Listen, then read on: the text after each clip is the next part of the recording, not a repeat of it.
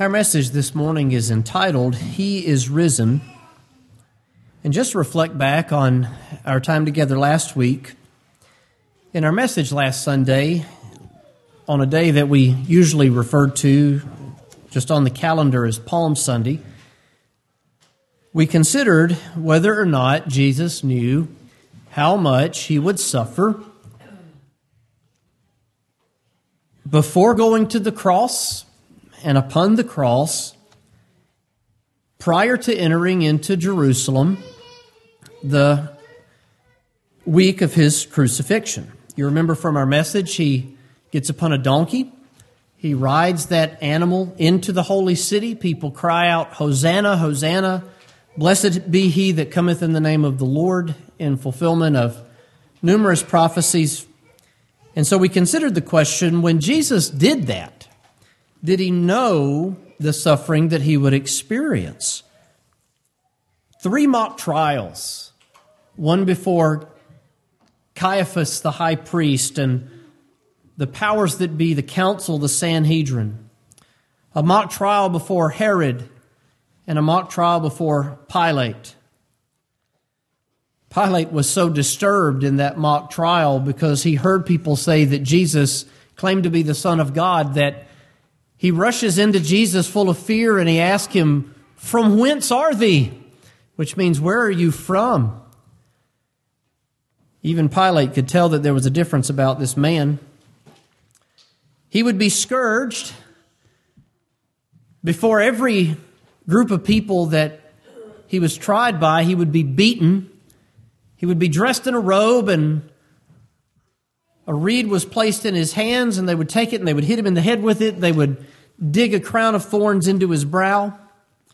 He would face public shame and ridicule as he carried his cross to Golgotha, where he would be nailed upon it. The cross dropped into the ground with a thud, his body jolting to a halt, the stress being upon the nails in his hands and in his feet. And there, upon the cross, he would be made an offering to his Father, our sin debt being placed upon him, the iniquity of us all being laid upon him. And he suffered God's wrath in a mystery that we can't even understand, that no man was even able to fully see, as the sun was darkened for a period of 3 hours. And there upon the cross, he cried out with a loud voice, "It is finished." He gave up the ghost. The earth did shake. The veil of the temple was rent from top to bottom. Jesus had died. The answer to that question, as we studied last week, was absolutely yes. Jesus knew everything that he would suffer upon the cross before going to Jerusalem. And yet he set his face as a flint. He was determined to go and to suffer everything that he would have to suffer for you, despising the shame of it, enduring all of that agony and torture for the joy set before him of housing you, his beloved bride, in heaven with him forevermore. Your sins having separated you from him. And it would have been eternally, because God is a just God and he is immutable, and so we would be forever separated from him. And yet he has laid on him the iniquity of us all. He has saved us from our sins. Jesus knew every bit of suffering that he would experience. And not only did he set his face as a flint, Isaiah chapter 50, but as he went as a lamb dumb before the shearers, opening not his mouth, not talking back, not attempting to get out of it, not utilizing his power and authority in calling angels from heaven to execute everyone who stood against him, but he suffered it to be. He went as a lamb dumb before the shearers. He endured it, as Isaiah chapter 53 said. He went to the cross, despising the shame of it, enduring all of it for the joy that was set before him. We concluded last week with Jesus' final words in John chapter 19 and verse 30. These words are very important to us, and we'll come back to them before we close today, as we consider the significance of them, what these words mean to you in your daily life. They're words that are so important to us. They're our slogan here. As much as Amazing Grace is, it is finished, is also so important that they're etched into the table before my pulpit that I stand behind this morning trying to preach the word to you. It is finished. You might wonder, what is finished? Which will be exactly how we conclude our thoughts today. When Jesus therefore had finished the vinegar, prior to this he said, I thirst, and the very words I thirst are a fulfillment of Scripture. His tongue cleaved to the roof of his mouth as he was pierced, as he hung upon the tree. Psalm chapter 22, the 22nd Psalm, goes into great detail about the suffering of Christ, including his thirst, as do other passages. The fact that his hands and his feet were pierced, he was nailed to the tree. Knowing all of these things are fulfilled, Scripture fulfilled, he says, I thirst. There was a vessel of vinegar, and they put filled a sponge with vinegar and put it upon hyssop and put it to his mouth. Now, previously, Jesus, and this is important for you to understand, had refused the vinegar as it had been offered to him. Why? Because it was mingled with a sedative. As he's there being nailed upon the tree, they offer him gall, and Jesus refuses it. Why does Jesus refuse it then but accept it now? Because Jesus is fulfilling Scripture now. But the first time they offered it to him with a sedative. Jesus refuses the sedative. Fathom that. He refuses the pain reliever. I'm sure we've all had medical procedures done. You wake up from a medical procedure that causes you pain and you're asking for the button to push. Give me the pump. Give me the morphine. Where's the hydrocodone? I hurt. Jesus, knowing all that he would experience, refuses the sedative. And yet here he says, I thirst. And they put the vinegar to his mouth. And as they put the vinegar to his mouth, he says, it is finished. Why does he say that? Well, number one, because all the prophecies that he had to fulfill up until this time had been completed. He fulfilled all of these prophecies, and we read so many of them last week. But beginning with his incarnation, the location of his birth, his journeying into Egypt, his living, his rearing in Nazareth, all of the things that he would do, all of the things that he would say, his teaching to them in parables, his identity, not only as a man, but also as the incarnate Word, Emmanuel, God with us. All of the details of his crucifixion given in advance, riding into the holy city, the things that people would cry out, everything that he was to fulfill, he had fulfilled. Now, might I just interject? Mathematicians have taken it upon themselves to calculate the probability of a man fulfilling just a few of these prophecies. And it is impossible statistically. But when you begin to add up everything that is undeniably written in advance about him, there is no way that he could fulfill all these prophecies except that be written of God and he be sent of God. These prophecies are written to strengthen our faith. God could have done this and never told anybody about it, but that wasn't his will. We have an entire era of humanity, of time on earth leading up to the cross. And then we have an entire era after that looking back to the cross. And the story of mankind leading up to it and looking back to it is all about Christ. This world exists for his glory.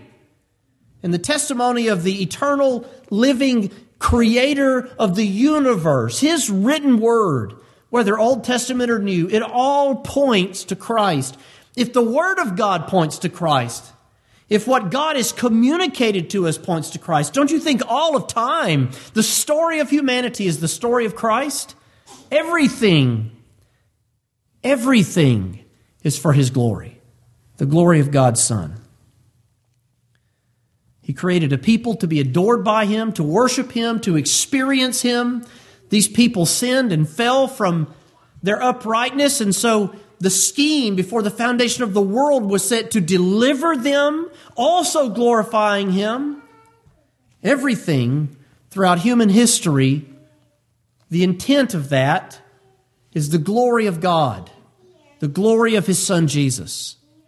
All of His acts among men have had Christ as the center focal point. You know, that goes contrary to so much of what we hear in American churches today, because in American churches today, it's all about us. What I want, what I need, what I feel, how I can make me better, how I can fix the problems in my life in 10 easy steps. But friends, we're not the center focal point of human history, of the Word of God, of life at present, or life in glory. Christ is all in all. You'll find your greatest happiness and your greatest fulfillment in this life if you live to glorify Jesus and experience His presence. And anytime we put anything above that, we set ourselves up for disappointment. It is as if we are doing as Esau and trading our birthright for sod pottage. I don't know how good that sod pottage was, but I imagine it wasn't that good. Does it sound good to you? I want sod pottage. Christ is our all in all. We'll pick back up this week in John 19, verse 30, where we left off last week. Jesus cries out with a loud voice, "It is finished." He bowed His head and He gave up the ghost. Some translations word that He breathed His last breath. And to me, that is as nails on a chalkboard. You see, Jesus had previously said, "Father, into Thy hands I commend my spirit," which is a fulfillment of Old Testament prophecy, which say the exact same thing. And you have either commit or commend, and they're synonyms. Jesus says, "Father, into Thy hands I commend my spirit," and He does what? He gives up the ghost. Saying, "and He breathed His last breath," is a mistranslation of those words. When you breathe your last breath, the breath that you breathe is not your spirit. How many breaths have you breathed in your life?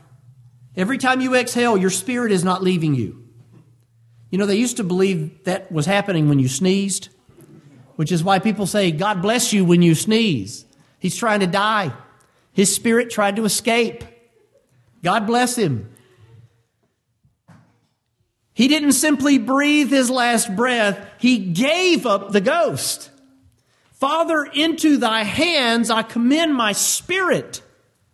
And according to the book of Hebrews, as He gives up the ghost, He presents the work of redemption, His work upon the cross, to His Father through the eternal Spirit. And so when Jesus died, this is a great debate within Christianity. What happened to the soul of Christ? What happened to His spirit when He died? There's a well-known creed, the Apostles' Creed. It was not written by the apostles, and it's been edited many times through church history. Understood properly, it's a fine expression of Christianity, understood properly. But in that, you have the expression that Jesus descended into hell. And so people think, well, Jesus, when He died, He went into the place of torment, and, well, maybe He preached there too, and maybe He rescued people and took them to glory with Him. No. When every Old Testament saint died, they went to glory. Jesus didn't go rescue people from hell literally. Through forbearance, God accepted them into His presence, understanding that Christ would die. Romans chapter 3, there was no reason to go there and rescue people. God had all confidence that Jesus would save them from their sins. This is God we're talking about here. He has all knowledge. Jesus went to the grave, and that's the proper understanding of the Old Testament passages about him being or going to hell. And there are passages that translate that way, but hell there means the grave. It means the abode of the dead. His body died, but what happened to his soul, as it were, his spirit? Into thy hands I commend my spirit. The moment that Jesus' physical body died, he went to be with his Father in glory. What does he tell the dying thief? Father? What does he tell the dying thief? Today thou shalt be with me in paradise. When he says, Father, into thy hands I commend my spirit, Jesus is in paradise because the dying thief was going to meet him there. Today shalt thou be with me in paradise. I was talking with a man one time that sent me about 50 emails of hate mail after listening to a radio broadcast in which I talked about the immortality of the soul. Finally, I blocked the email address when he began telling me that abortion isn't wrong because babies haven't breathed yet, and since they haven't breathed yet, they don't have a soul. What? What a hideous idea is that? You know, John the Baptist leaps for joy in his mother's womb. He wasn't breathing. He was alive. He then began sending me letters in the mail here. You run into some crazy individuals when you are in the public light. But he told me that was a mistranslation, that Jesus is really saying, verily I say unto you today, you'll be with me in paradise. No. Today, you'll be with me in paradise. Today, that very day, the dying thief was with Jesus in paradise. Father, into thy hands I commend my spirit. The dying thief was there. Christ goes to be there. He was in the grave as far as his body, but his soul was with God. Now, this is an interesting mystery. Great is the mystery of godliness, because this is the Word incarnate. This is God incarnate, and yet at the same time, he was completely human, so he is a man of body, soul, and spirit, just like you are. How can that be? Well, I don't know how that can be. And neither do you know how that can be. Paul didn't know how that could be, because when Paul wrote of the incarnation, he said, great is the mystery of godliness. God was manifest in the flesh. I don't know how that works. And I don't have to. I don't have to know it. I just need to believe it. I can't understand all of this, and neither can you. And that's the point. Because we stand there and we witness this, we see this, we read about it, and we marvel in it. That God became man. He gave his life upon the cross as a man. And he is at the right hand of the Father even today. After Jesus gives up the ghost, his soul, his spirit, as it were, goes to be with the Father. Into thy hands I commend my spirit. And he would be there. His presence, his essence, his consciousness, whatever word you want to use, is there until his body is resurrected. He enters into his body. He says, I lay my life down. I take it up again. In John chapter 10, no man takes it from me. If I lay it down, I take it up again. After this, they come and they break the legs of the prisoners on each side of him, the condemned criminals. Then came the soldiers. The next day was the Sabbath. You see that it's not proper for bodies to be on the cross on the Sabbath day. The Sabbath day was a high day because Pilate thought that their legs might be broken, that they might be taken away. Pilate sends for their legs to be broken. Why would that be necessary? Why break their legs? You see, on the cross, it's a slow, agonizing, cramping, painful death of suffocation. They might bleed out. Sure. Especially if you've been scourged first. But most of the time, people would hang there until they slowly suffocate to death. Your body pulls down, the weight of your body, that is, pulls you down, and it begins to prevent you from breathing. And so you pull yourself back up, and as you pull yourself back up, you cramp, and as you cramp, you begin to slide back down, and you begin to suffocate. And so over and over, this vicious cycle of cramping to breathe versus slouching and suffocating takes place.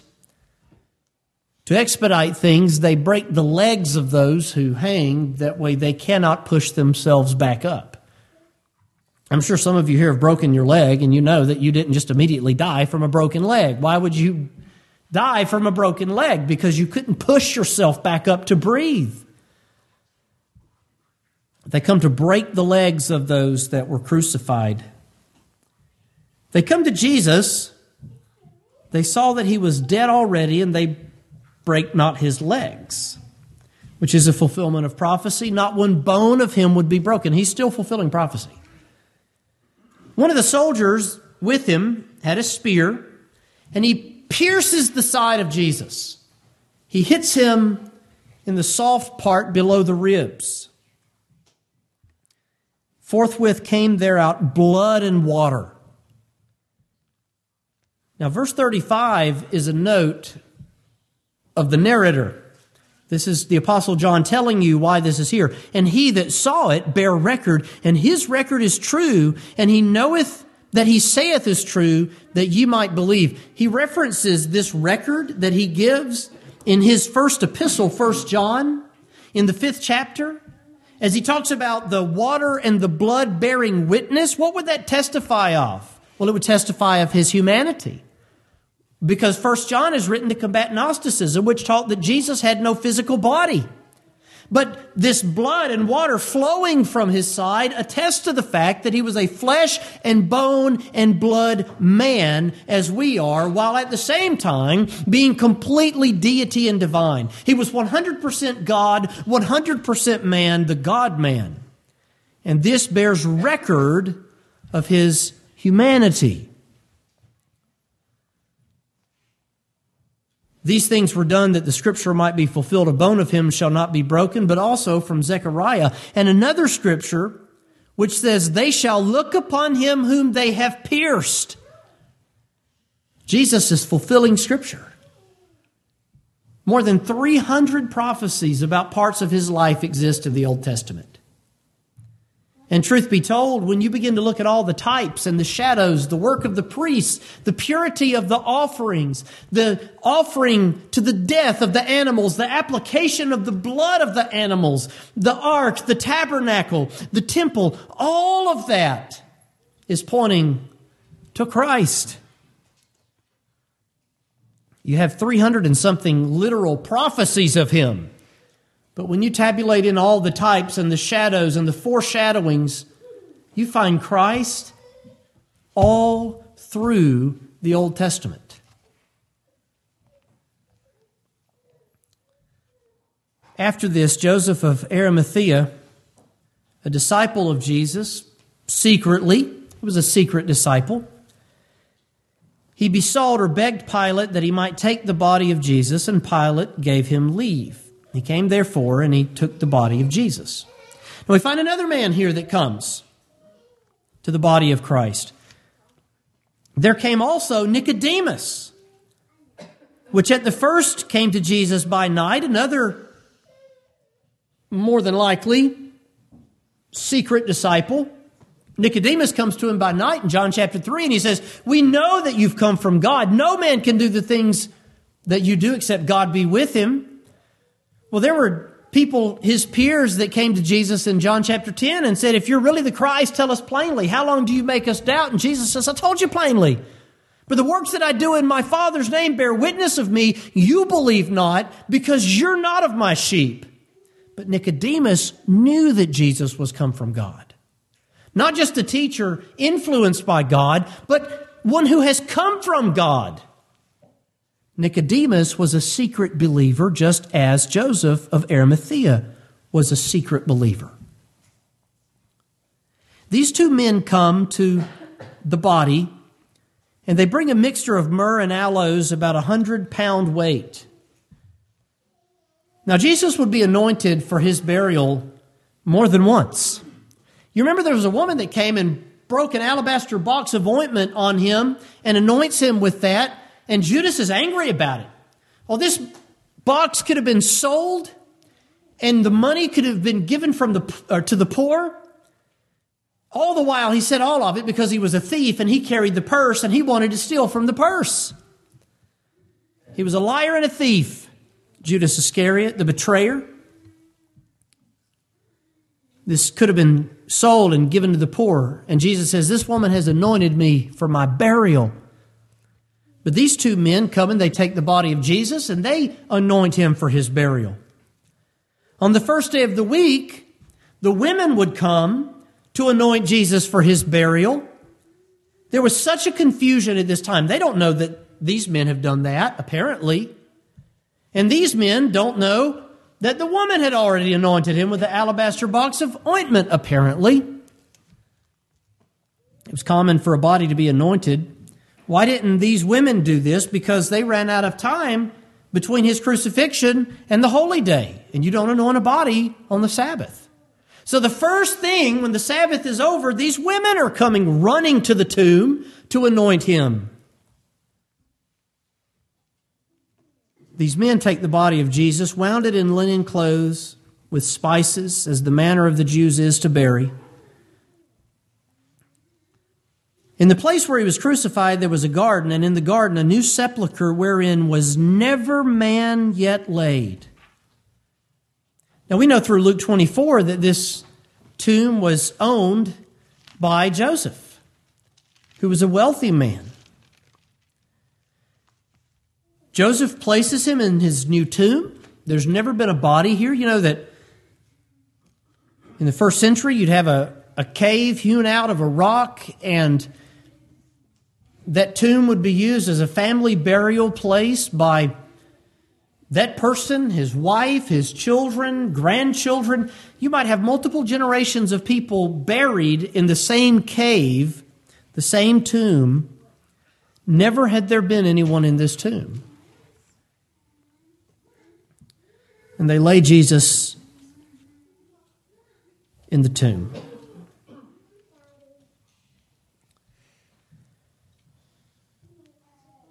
I have to think about the fact that, and I think you'd be interested to know that in 1990, they found the remains of a certain high priest in Jerusalem, in a subdivision just south of a subdivision in Jerusalem. The remains belonged to one Joseph ben Caiaphas, or Caiaphas, son of Joseph. Caiaphas, son of Joseph. What's the significance of that man? They found all sorts of other people related to him buried. Caiaphas was the high priest of Judaism at the time when Jesus was put to death.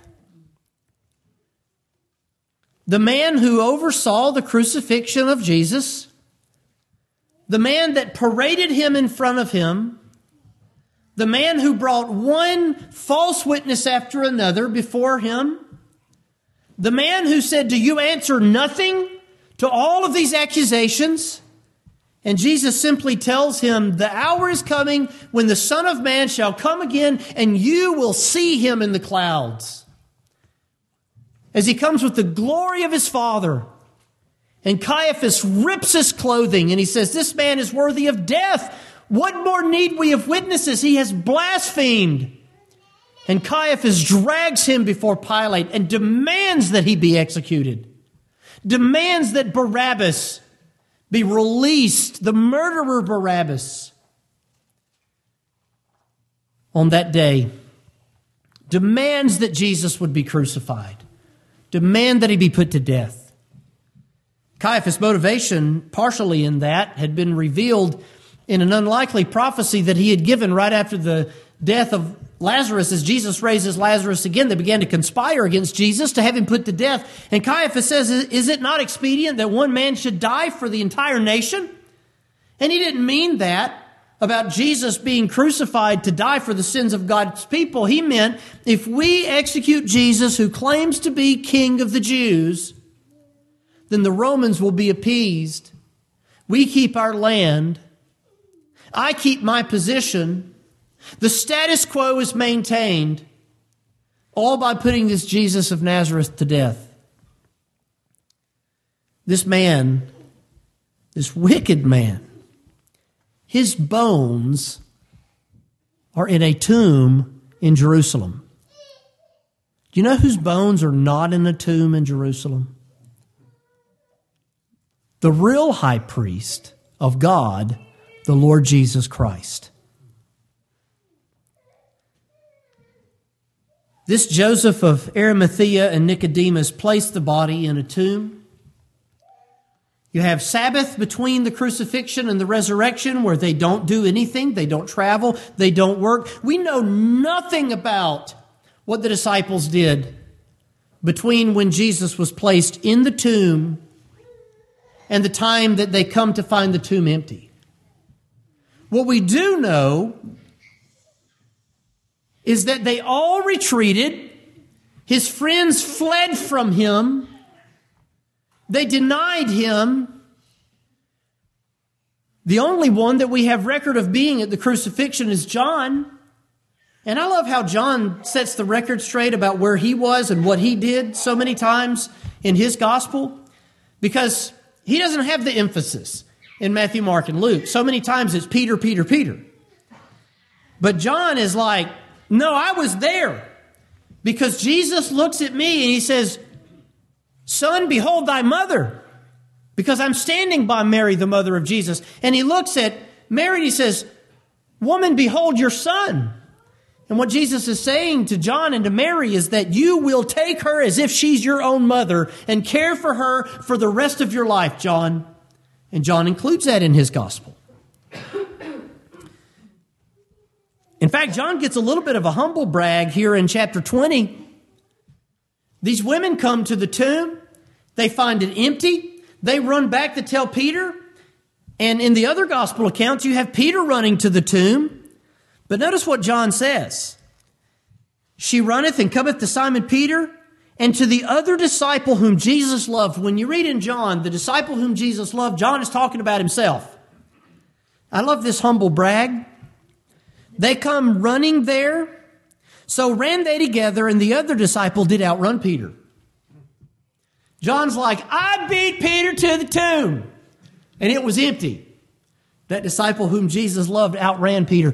I noticed that for the first time that I remember this week, and it was comical. John's like, I outran Peter. It's often believed that this was the final gospel account to be written. And so John gives us information that we don't read in what's called the synoptic gospels, Matthew, Mark, and Luke. So much of theirs parallel and mirror. We have all kinds of information in John that we didn't have in those gospels. You say, does that mean they contradict? No, they complement. They complement one another. You put them all together and you get the fullest of the picture that you can understand. John and Peter come running to the tomb. In the other gospels, Peter's only mentioned. But John's like, oh no, I was there, and I beat him there. They stoop down, they look in, they see the linen clothes lying, and he was not there. These men, you think about this, were heartbroken. They were discouraged. They were confused. They were fearful. They were full of despair. 3.5 years they follow this man, Jesus. He goes to them. Follow me and I will make you fishers of men. He taps them as his pupils. And they begin to round up their friends and their brethren. We have found him, the Christ. Can any good thing come out of Nazareth? Come and see. 3.5 years they follow him as they hear him preach. They hear him teach. They see him publicly give parables and scold the powers that be. They see him cast out devils, heal the sick. They see him give sight to the blind and hearing to the deaf, straightens withered limbs, raises people from the dead. And yet, hours before this, just days, they saw him arrested. Oh, they tried to fight back. Peter pulls a sword and he knocks the ear off Malchus, Caiaphas' servant. And Jesus puts it back on his head.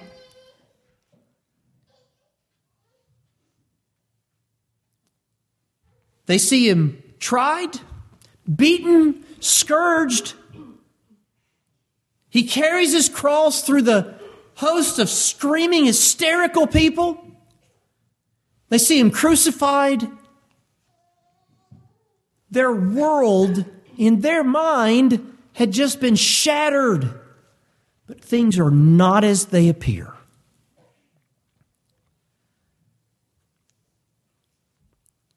Then came the first day of the week. As these women come, not the men.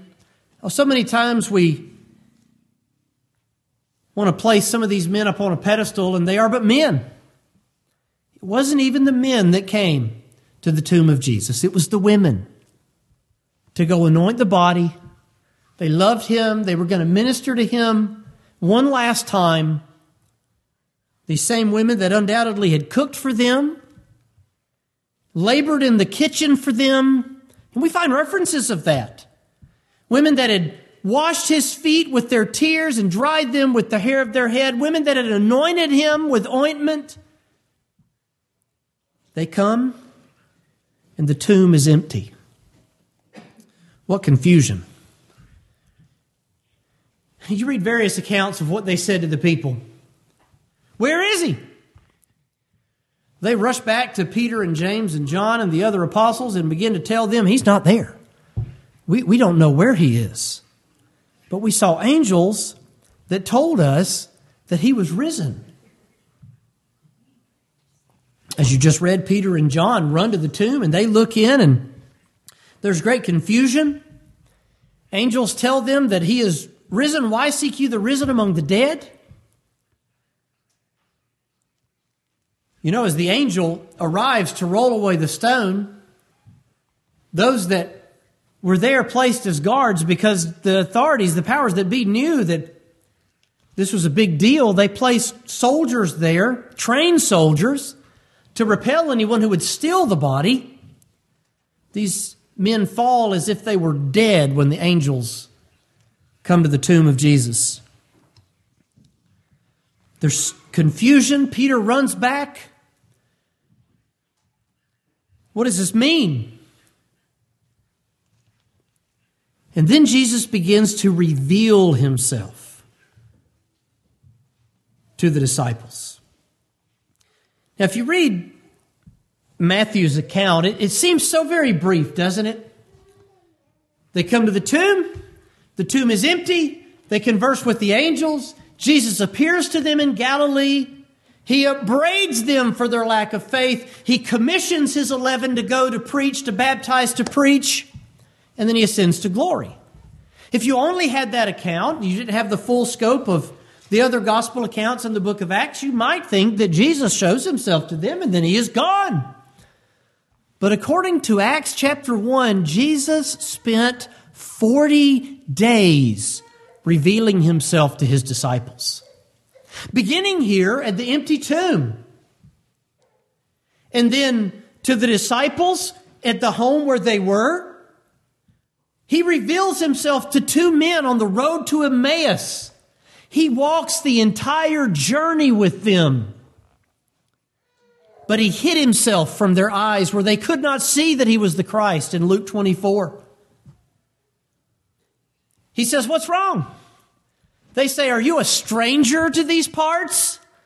Do you not know of Jesus that was crucified? We trusted that it should have been He who had redeemed us from our iniquities. And yet He is dead."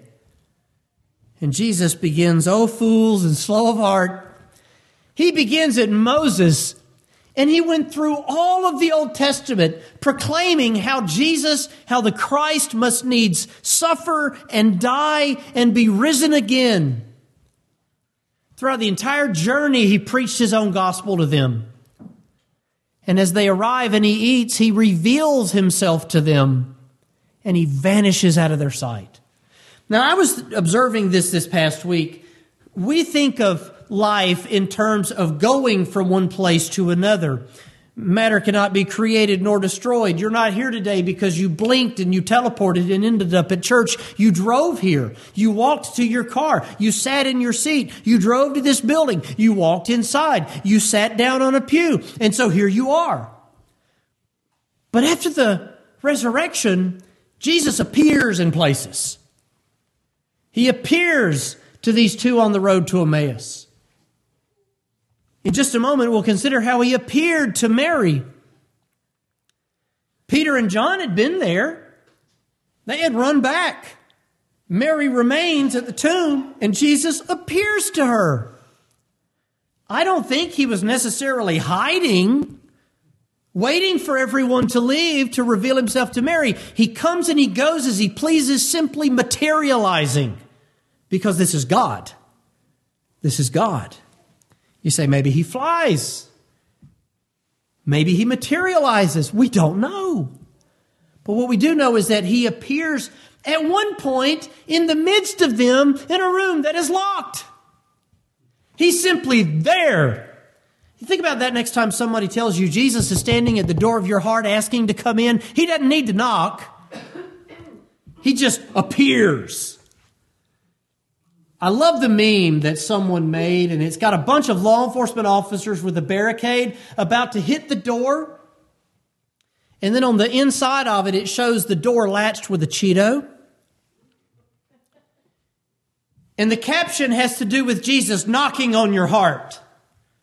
He doesn't have to knock. He kicks the door down. He's Jesus.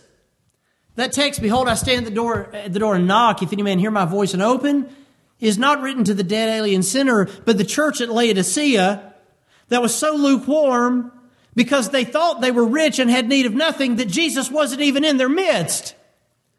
"I stand at the door and knock" is not written to the dead alien sinner talking about their heart. It's written to a lukewarm church. And if we ever become lukewarm in our worship here, stagnant, stale, Jesus stands at the door knocking. If any man or any woman open that door, he'll fellowship, he'll sup with you, and you with him. That's an opportunity for fellowship to a congregation that no longer had Christ in their midst. Now, Jesus just appears in the midst of a locked room full of disciples. One of those occurrences, they were hysterical. All of a sudden, he's not there, and he's there, and they panic. What a 40-day time period this must have been. Again, according to Acts chapter 1, this was some 40 days. In 1 Corinthians chapter 15, as Paul is presenting the resurrection to a church that denied the resurrection of the body, not Jesus' resurrection necessarily, but our resurrection at the end of time, he tells them that they would be saved from this heresy if they would remember the gospel that was preached unto them, the gospel of the death, the burial, and the resurrection of Christ. "I delivered unto you, first of all, that which I received, how that Christ died for our sins according to the Scriptures, that he was buried, that he rose again the third day according to the Scriptures, that he was seen of Cephas," that's Peter, "then of the 12. Listen to this next part. "After that, he was seen of above 500 brethren at once, of whom the greater part remain unto this present, but some are fallen asleep," which means they've already died. "Last of that, or after that, he was seen of James and of all the apostles. That's presumably at the Great Commission, as he gathers with the 11, and as he finishes ordering them to the work that they are to do, he ascends to glory. And Acts 1 has them standing there looking into the sky. And the angels say, why do you stand looking up into heaven? Why stand you gazing up into heaven? The same Jesus that has ascended shall likewise descend. You've been given work to do. Go get busy. Last of all, he was seen of me, Paul says. Paul saw the risen Christ as of one born out of due time.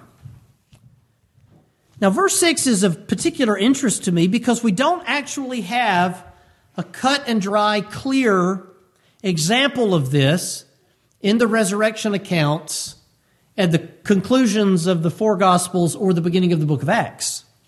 John Gill speculates in his commentary that the 500 brethren that saw him at once saw him in Galilee.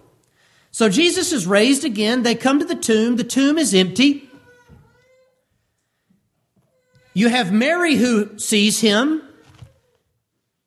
Here in Acts chapter 20, he appears to the other disciples and he tells them, go and wait for me in Galilee.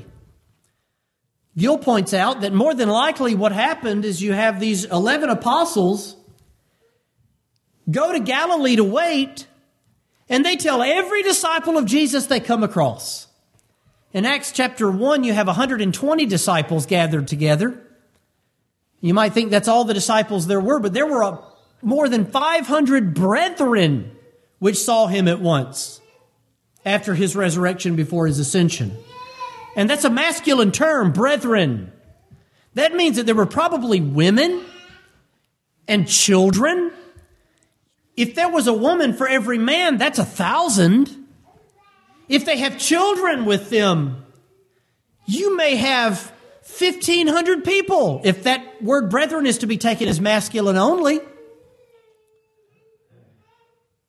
Hundreds and hundreds of people saw the risen Christ.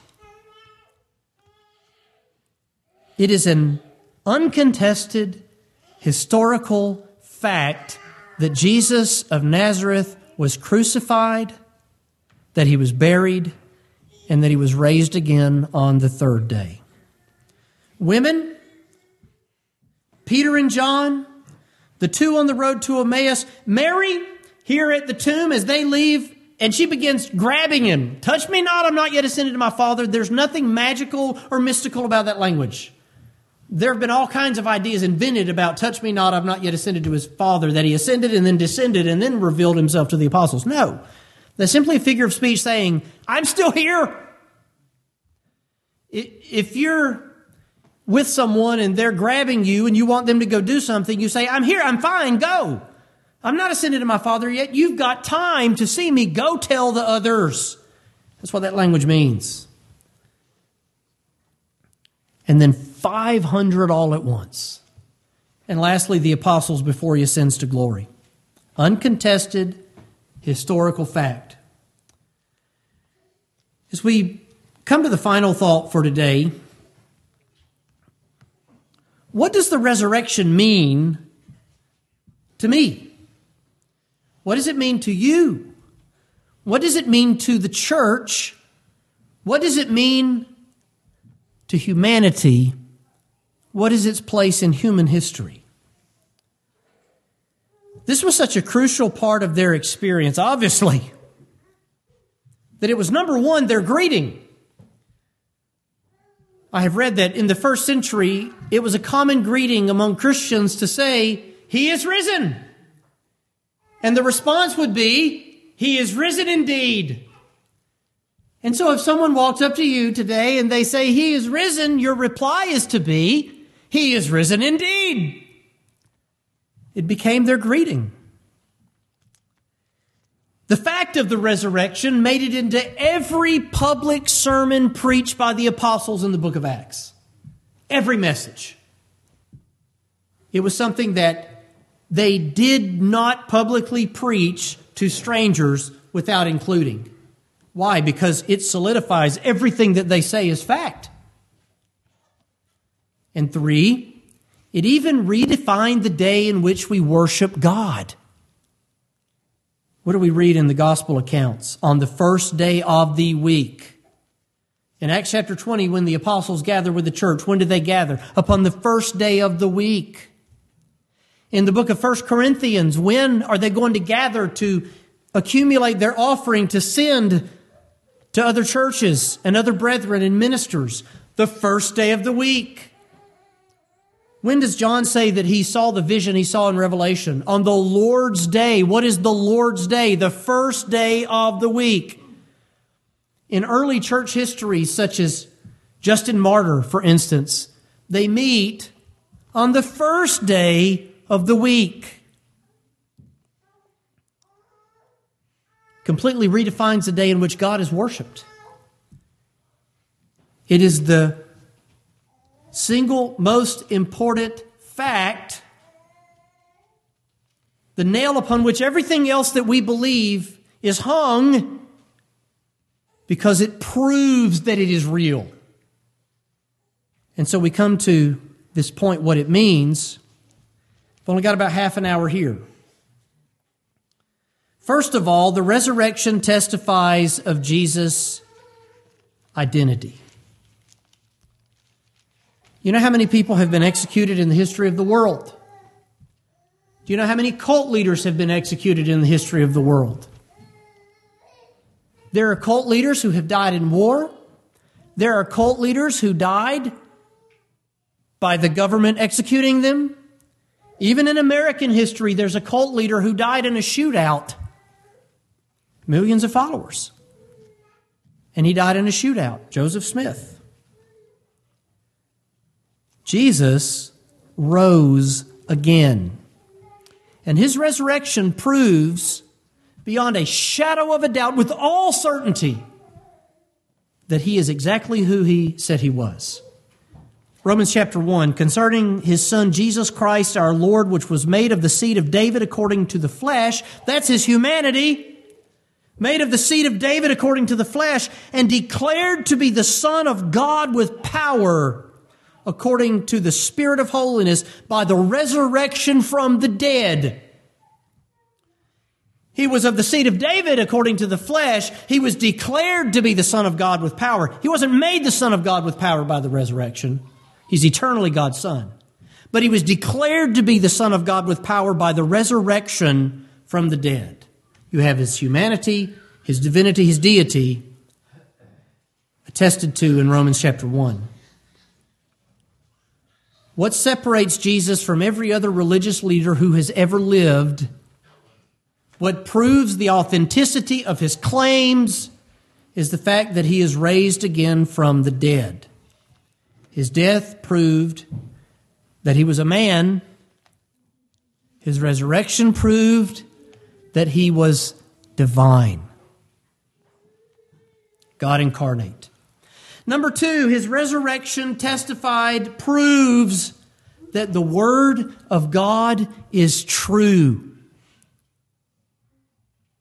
The single greatest reason I believe the Bible is because Jesus Christ rose again. Now, the Bible is full of practical wisdom.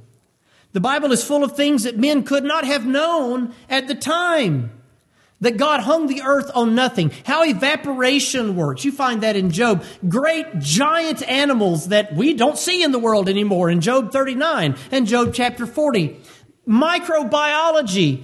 To go bury your waste and your bodies outside of the camp, to wash yourself in moving water after you've touched a dead body, to the dietary laws of God's Word. The things that were clean are healthy, and the things that are unclean are less healthy. God's Word proves itself. But the one thing that has proven it with all certainty is the fact that Jesus endorsed it, He preached it, He fulfilled it, and He rose again. I believe the Bible because Jesus is risen. Number three, the resurrection of Jesus testifies that our sin debt has been forever paid. You see, when Jesus cried out upon the cross of Calvary, "It is finished," those three words, "it is finished," translate from a single Greek word that means fulfilled or done or finished, but it was a word that was often used to have reference to a debt, a price paid in full. "It is finished" means paid in full. Your debt of sin has forever been paid by the Lamb of God, which taketh away the sin of the world. If anyone ever tells you your debt is not paid, there's one more thing that you need to do. You tell them, "It is finished. Jesus has paid my debt.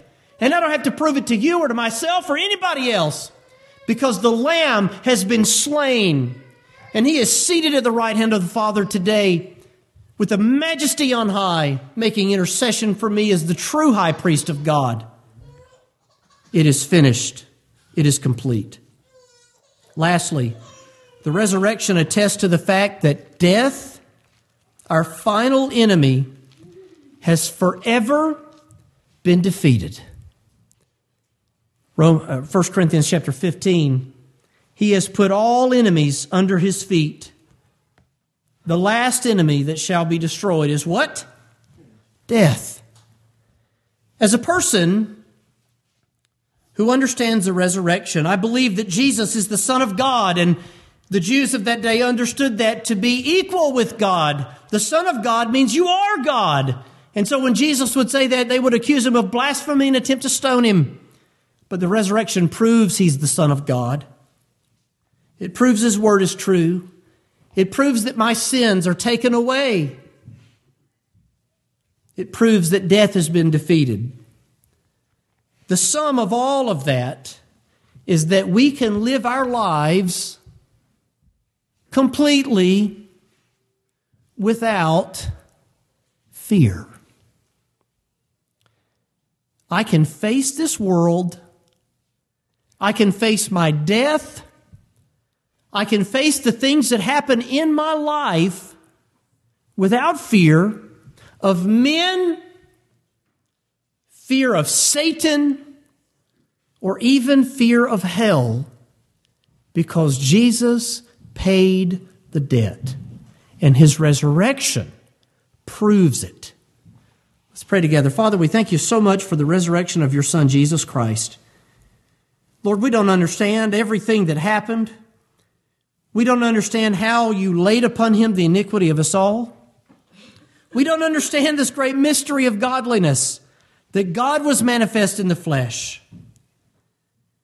We don't understand how You could love us so much that You would come into the world and die for us. We don't understand how Jesus went from place to place, appearing in the midst of them, other than through the power of God. But Lord, we certainly believe it. Dear God, we thank You for it. We thank You for this day of remembrance of it once again, as we observe 51 other times in a year.